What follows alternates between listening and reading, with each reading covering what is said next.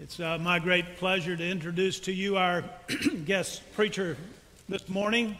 Dr. Kelly Kapic is professor of theological studies at Covenant College, where he has taught now for 20 years. With a PhD in systematic and historical theology from King's College, University of London, Dr. Kapic has written or edited 15 books, including the recent volume Embodied Hope, a theological meditation on pain and suffering, which, by the way, won the Christianity Today Book of the Year Award in the area of theology and ethics, and World Magazine's Shortlist Award for Accessible Theology Book of the Year. Most recently completed 2 volumes with the economist and friend of this church, Brian Fickert, called Becoming Whole: Why the Opposite of Poverty Isn't the American Dream, and a field guide to becoming whole, Principles for Poverty Alleviation Ministries.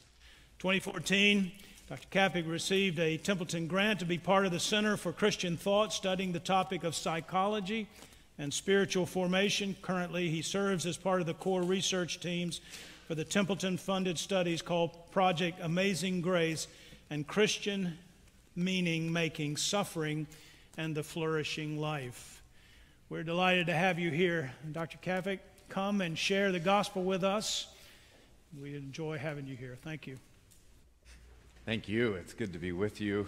I've been with some of you yesterday and then this morning, and it has been good for my heart to be with brothers and sisters here. I've heard of your church in the past, and it's actually a joy, and it's been good. You know, you never like I've heard of you like, that's not good, but really it's been positive. So. I would like to read to you from Psalm 22. It's not a short psalm, but I want us to hear the whole thing, and then we will jump in. Psalm 22. Hear the reading of God's Word. My God, why have you forsaken me? Why are you so far from saving me, so far from the words of my groaning? Oh my God, I cry out by day, but you don't answer. By night, and am not silent. Yet you are enthroned as the Holy One. You are the praise of Israel.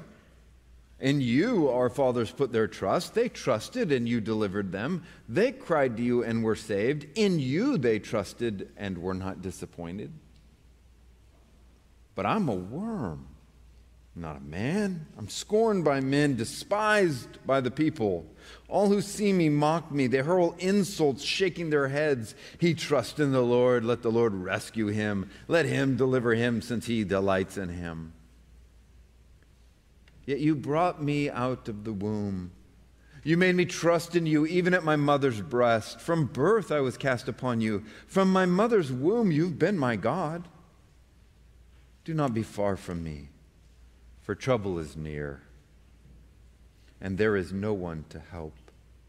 Many bulls surround me, strong bulls of Bashan encircle me. Roaring lions tearing their prey open their mouths wide against me. I'm poured out like water. All my bones are out of joint. My heart has turned to wax. It is melted away within me.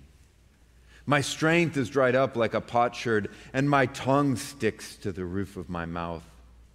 You lay me in the dust of death. Dogs have surrounded me. A band of evil men has encircled me. They've pierced my hands and feet. I can count on all my bones. People stare and gloat over me. They divide my garments among them and cast lots for my clothing. But you, O Lord, be not far off. O my strength, come quickly to help me. Deliver my life from the sword, my precious life from the power of the dogs. Rescue me from the mouth of the lion. Save me from the horns of the wild oxen. I declare your name to my brothers. In the congregation I will praise you. You who fear the Lord, praise him. All you descendants of Jacob, honor him. Revere him, all you descendants of Israel, for he has not despised or disdained the suffering of the afflicted one. He has not hidden his face from him, but has listened to his cry for help. From you comes the theme of my praise in the great assembly. Before those who fear you, I will fulfill my vows. The poor will eat and be satisfied. They who seek the Lord will praise him. May your hearts live forever. All the ends of the earth will remember and turn to the Lord. All the families of the nations will bow down before him. For dominion belongs to the Lord, and he rules over the nations. All the rich of the earth will feast and worship. All who go down to the dust will kneel before him, those who cannot keep themselves alive. Posterity will serve him. Future generations will be told about the Lord. They will proclaim his righteousness to a people yet unborn, for he has done it. This is the word of the Lord. Please pray with me. Father, we commit this time to you and ask that you would use these words to bring nourishment to our hearts and souls. That you would do something that no speaker, no passion, no study can do. Only your Spirit can do. That you would make your presence known and felt. That you would forgive and heal and strengthen and comfort. We ask what we cannot do on our own, but we ask with confidence. For the King reigns and his Spirit dwells among us. And it is in his name we pray. Amen. Well, I know it's weird to start by telling you something like this since we don't know each other well, but I have to tell you that my father, has a problem. And he's still alive. He's still bouncing around in his 80s. And he has a problem, and here's his problem. He only knows the first line to all songs. And he loves to sing. So it's an issue because when my dad is at home washing the dishes or working around the house, you can be sure of two things. He will be singing, and he will just be singing the first line of a song over and over again. And just to give you a taste of this, here is some of the repertoire I grew up with. And some of you who are older, this will make more sense to you than others, but I remember a lot of born free, free as can be. But that's all he knew, that line, over and over again. Another one, some of you will know, Bésame cuando, bésame mucho.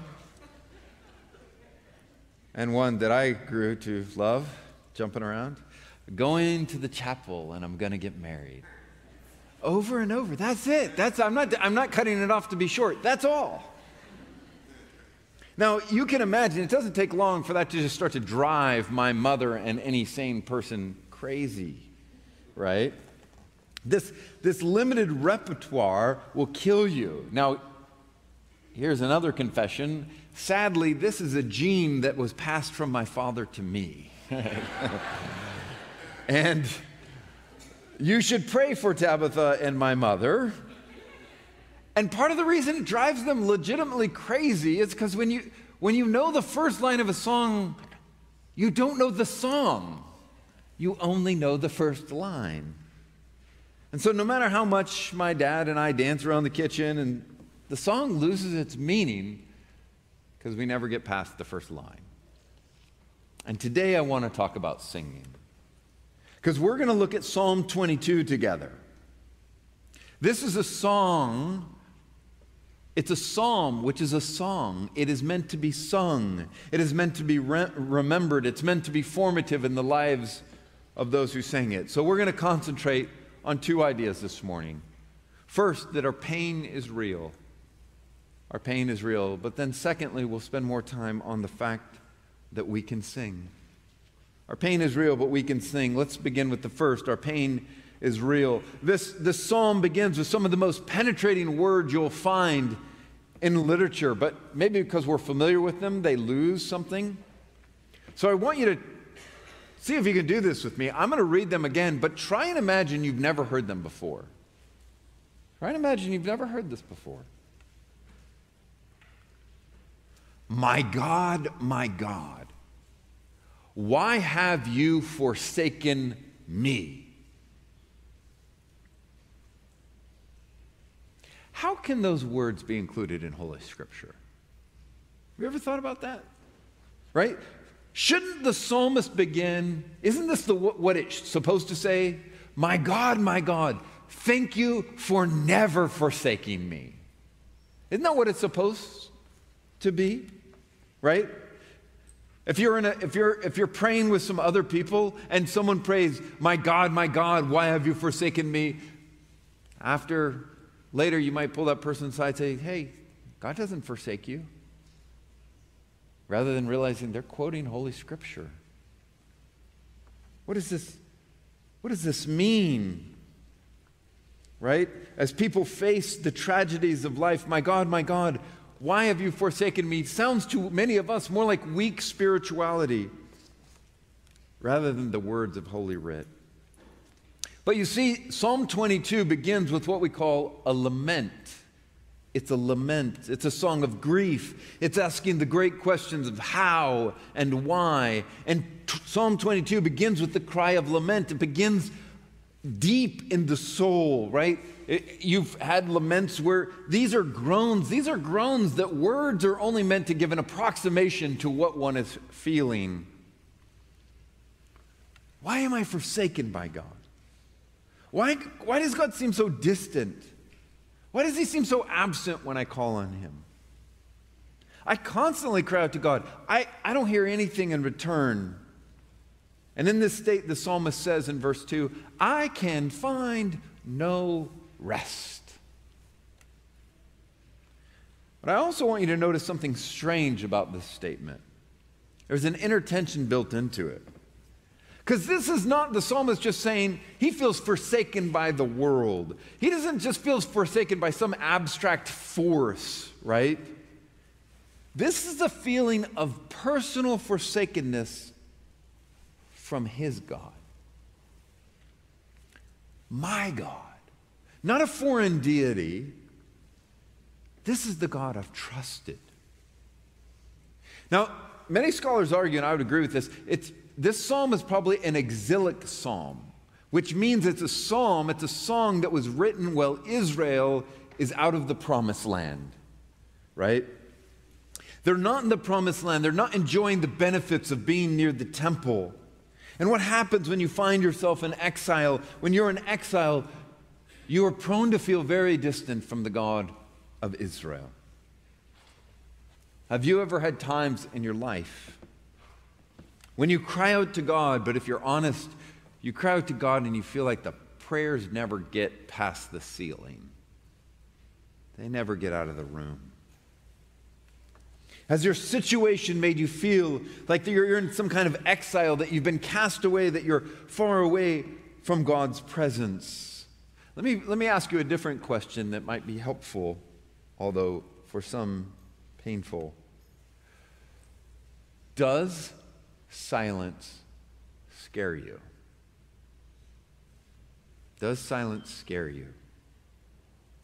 Does it frighten you to be alone with God? I think this happens, it's revealed. Sometimes, we pray, we go in and pray real quick and get out because we're scared to death that if we slow down when we're praying, we might find out God's not actually there. Or even worse, we'll find out he doesn't care, or he's cruel. Does the silence scare you? The psalmist doesn't deny these struggles, but wrestles through them. He feels abandoned himself, but then he reminds himself of God's faithfulness to his people. Surely God's been faithful in the past. He won't abandon me now.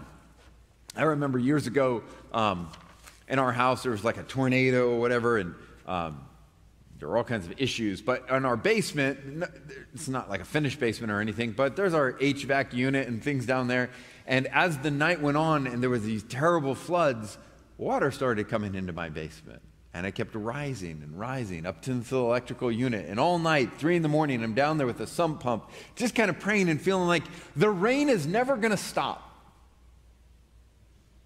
Have you ever had those things in your life where the rain or the pain in your life, you feel like it's never going to stop?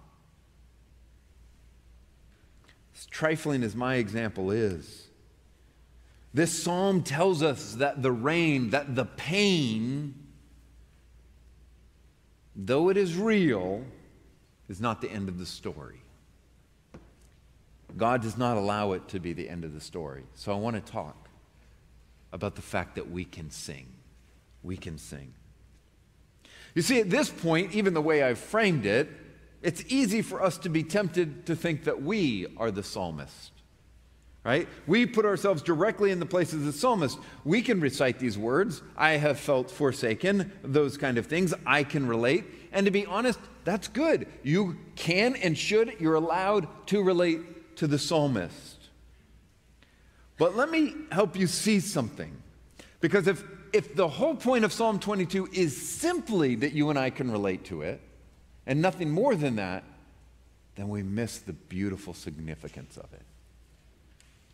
Now, we're going to have to do some work for the rest of this sermon. Sorry, I'm a college professor. I can't help it. So you're going to have to do some thinking. But I promise the rewards are worth it. All right? So hang with me. The first thing, and many of you know this, but the Bible didn't just kind of drop out of heaven with chapters and verses, right? You know that? So those chapters and verses are added later. And so sometimes you'll find in the New Testament, someone's quoting from the Hebrew Bible, the Old Testament. It's not just haphazard proof texting. It is a way, because they don't have chapters and verses, not just to highlight a verse, but to take you back to remind you of a portion of Scripture. It's a way of saying, hey, check out this chapter, check out this section. And when you go back, that is the context for what's going on. So with that in mind, you guys are clever. Have you ever heard these words, the beginning words of Psalm 22 before? Jesus on the cross. In Matthew 27 and Mark 15, Jesus is on the cross, and on the cross we hear him crying out in a loud voice in his native Aramaic, Eloi, Eloi, lama sabachthani. My God, why have you forsaken me? Here Jesus is on the cross, and he is heard to cry the cry of lament. I have to tell you something beautiful that happened just about 10 minutes ago. As I was reading Psalm 22, reading through it, halfway through it, a little voice in here said, it's Jesus. Oh, it made me happy. That's what we're going to see.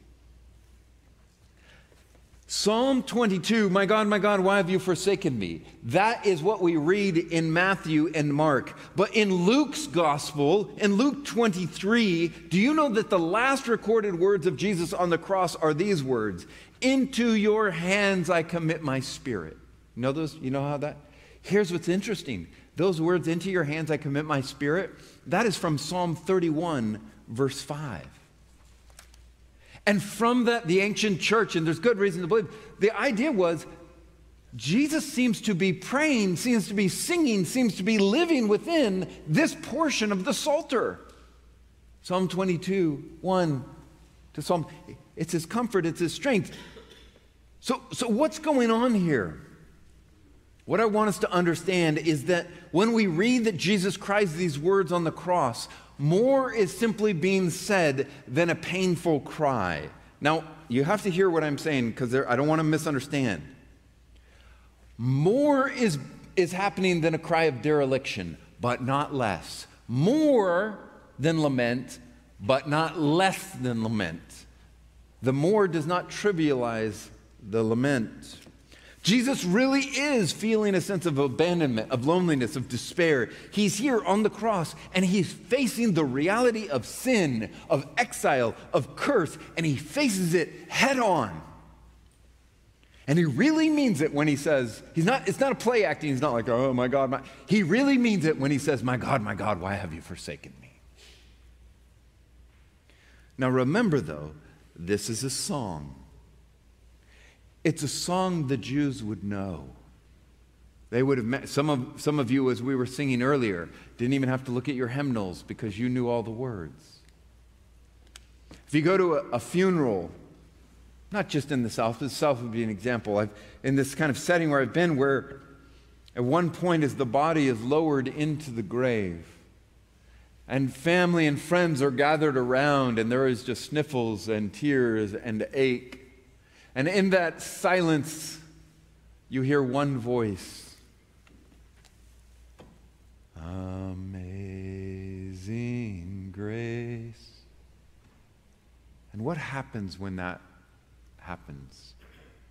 Like what follows? Everyone else starts to sing. They've been invited into the song. And slowly everyone around that grave is singing Amazing Grace. To sing a song of hope in the midst of the pain. Arthur Miller, in his play, The Crucible, at the very end, there's the hanging of this old faithful woman and a husband and a wife, and this powerful last scene in the movie version. I don't remember reading it, but whatever. But in the movie version, in the last scene where the three are lined up and the camera is kind of wide angle and you can see all three of them, and a noose is put around each of their heads and their necks, and the camera begins and it slowly starts to move in. And as it starts to move in, the older woman in her frail, quiet voice starts to pray the Lord's Prayer, Our Father who art in heaven. And as soon as she begins to say the Lord's Prayer, the other two slowly join in. But as the camera gets tighter, all of a sudden, there's only two that you can see, and you hear thud, and one less voice. And the two remaining voices get louder and more defiant until only one voice, where it's almost at a scream, Your kingdom come, your will be done on earth. In the midst of the great threat comes courage in a song that can be transformed because of the situation in which it is sung. So Psalm 22 is fascinating because in this psalm, the early church fathers often called this the fifth gospel. This is why, as we were reading it, you hear things and you're like, gosh, isn't that in the Gospels? It's the fifth gospel, they would say. But here's the question for us this morning. How is this psalm, Psalm 22, how is this song transformed? How is it transformed? And the answer is as simple as it is earth-shattering. The psalm is transformed because of the one who sings it. Because of the one who sings it. You see, Jesus identifies himself as the forsaken one. He identifies himself as the one who faced exile, who cries out to God and has not found rest. He is the one who suffers as a worm. He is the one who faced the scorn of men. He is the one who is truly incarnated, enfleshed, who's taken to himself the reality of Psalm 22. But Jesus wants us to sing the whole psalm. Because if you know the whole song, it doesn't end in lament, it ends in hope. You see, Jesus trusts God, but there is a difference from Jesus and the original psalmist, right? Jesus trusts the Father not to rescue him from death, like the original psalmist, not to be delivered from death, but Jesus trusts the Father to deliver him through death. He's on the cross. Jesus faces the great black hole of hell. And he doesn't turn to the side. But as this warrior, he enters into the very darkness of death, into evil, into sin. There is a reason, if you're going to find the comfort of Psalm 22 or Psalm 23 of the one who's in the shadows of the valley of death with you, you need Psalm 22. The one who knows your forsakenness is the one who offers you comfort in the darkness. Jesus enters our forsakenness. Now, I'm a theologian, and it's one of those things that when people hear that, they have, well, there's various reactions. I thought of this earlier when I was talking to the earlier congregation. Sometimes say, what do you do? And I say, I'm a theologian. And I do remember this one woman said to me, oh, there are nice rocks in Georgia, aren't there? And I said, yes, there are. And we moved on, right? But sometimes when people hear I'm a theologian, that just ends the conversation. It's nice. But others, that means, boom, all the questions come out.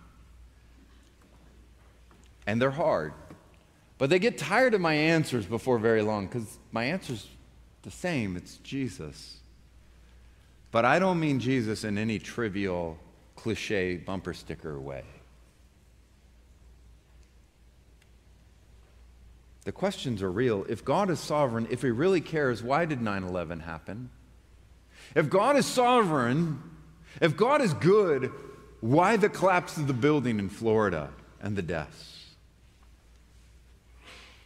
If God cares, why did he allow my parents to hurt me so bad? Why does he allow me to get bullied? Why does he allow all of this pain in my life? If God is not distant and unconcerned, why do I feel so afraid and condemned and alone? Beloved, here's the strangeness of God. Do you know how God answers those very real and honest and fair questions? He answers those questions through the power of weakness. God in Christ does not stand off in some cosmic distance, right? God's not scratching his head like, gosh, why are these humans all right? He doesn't just kind of from heaven throw some bottle with a note in it that we're supposed to open up and read and says, don't worry, be happy. That's not the good news. It's not a note that says, stop complaining. Do you know how God deals with your and I, our forsakenness? You know how he deals with our exile? Do you know how he deals with our sin? Are you ready for this? He deals with it by assuming it. He takes it to himself. The Father, out of his love, sends the Son. The Son comes in humility, in weakness, and in pain. And on the cross, Christ faces the chaos of the world, and he faces it straight on. Jesus, who's truly God and truly man, cries out, my God, why have you forsaken me? Now remember how I told you, in the ancient text, there's no chapter and verse. So when Jesus cries out, my God, the Jewish listeners, as you've been anticipating, they were supposed to, in their minds, in their hearts, and with the words, start to recite the song. We don't have time to unpack the whole psalm, but I want to remind you how the psalm ends and the hope that is in it. Because it ends in victory. Let me read you a few statements. Verse 26. The afflicted shall eat and be satisfied. Those who seek him shall praise the Lord. May your hearts live forever. Verse 27. All the ends of the earth shall remember and turn to the Lord. But now watch. Did you notice how it actually ends? This is the last verse. Posterity shall serve him. Who? Messiah. Posterity shall serve him. It shall be told of the Lord to the coming generation. They shall come and proclaim his righteousness to a people yet unborn. Are you ready? That he has done it. Does that sound vaguely familiar? He has done it. In John's gospel, he records Jesus' closing words. It is finished. It is finished, do you see?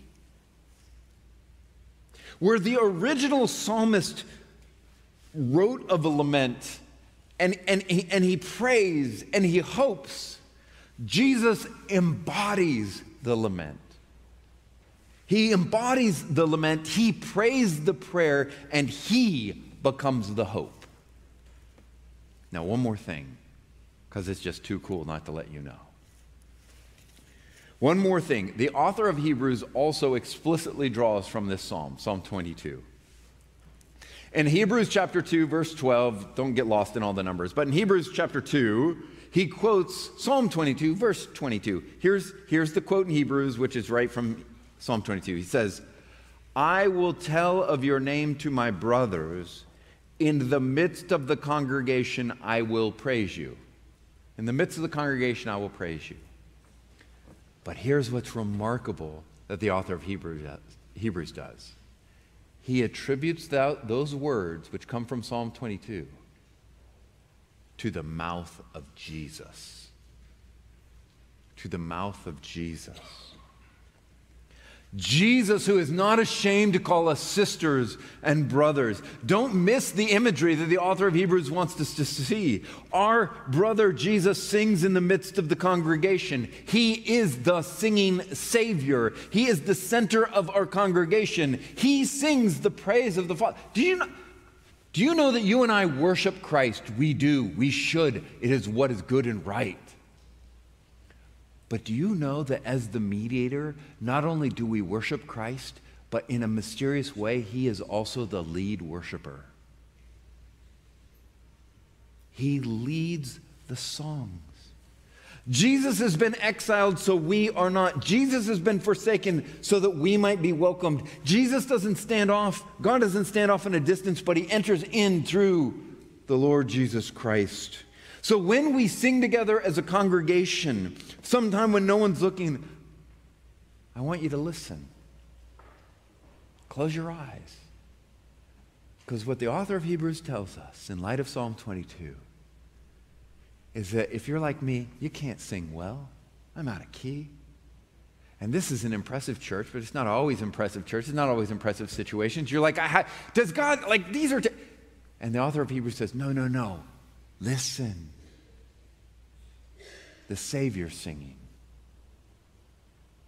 Right? I love when talented singers sing because they provide an umbrella for me. And so they cover my lameness. And I like it when it's loud because then I can sing more loud and I'm not nervous. But beloved, we have cover and it's Christ. He sings the praises. So with our imperfect motives and our imperfect lives, with our sin and suffering, he sings. And we enter into his song. Is this not the fulfillment of the biblical promise that God will inhabit the praises of his people? Let me close with this. Many of you will probably know this story because there's been folk songs and there's been multiple songs written about it. There's been documentary and even kind of a movie. But during World War I, there was this large field, and if any of you know about World War I, you have horrendous trench warfare, incredibly bloody and violent. And in this field, you had the Germans entrenched on one side and the English on the other. And as Christmas Eve rolled in, there was fog coming in, and the shooting stopped. But as Christmas morning came, the fog was continuing to roll through. And in that quiet Christmas morning, in this bloodied area, one of the soldiers began to sing Silent Night. And you don't have to speak German to recognize the tune. And apparently, strangely, slowly, other soldiers on both sides began to sing. And then we know this happened. Eventually, they started coming out of the trenches. And they met one another in the middle. There was apparently a bit of soccer that was played. They exchanged trinkets as Christmas gifts. They shared meal and drink. And then at the end of the day, you know what happened? They went back to their sides. And then in the coming weeks, the war continued. And the bloodshed continued. But what if it wasn't just the common soldiers who came out of the trenches? But what if it was the leaders of those countries who came out and sang together? Beloved, Jesus is the great King. He is the one who has come and who has sung the song. He has sung the song of lament so that we can sing the song of hope. We sing because He sings. That's why we need to know more than the first line of a song. We need to know how the song ends, because in the end, it is our hope. Some of you know from Zephaniah 3:17, it sounds too sentimental. It sounds too good to be true. But it describes God singing over us. God rejoices over us with His singing. Do you and I have the courage, and I think it takes courage, to believe God is that gracious and kind, to believe He is that loving, and that He can take our laments, our hurts, our questions, our frustrations, the pain, and He comforts us with His presence and with His song, not asking you to deny the pain, but answering it with His presence and with His compassion and love. Please pray with me. Our God, we believe. Help us to believe. The words come from our mouths easily that we say that you are love and you are loving. But far too often we find ourselves hearing the voices of condemnation, the fear of silence, the ache of a broken world and broken bodies. Help us not to think of you as a cruel, mad scientist, but to see that you are a loving Father who will make all things new. And you will make all things right. Thank you for Jesus. Thank you that He is our sympathetic high priest, but not simply the one who understands, but the victorious one who rose and ascended and even now lives forever. And that we will be with Him. Give us faith, hope, confidence, and love in the name of Him who reigns. Amen.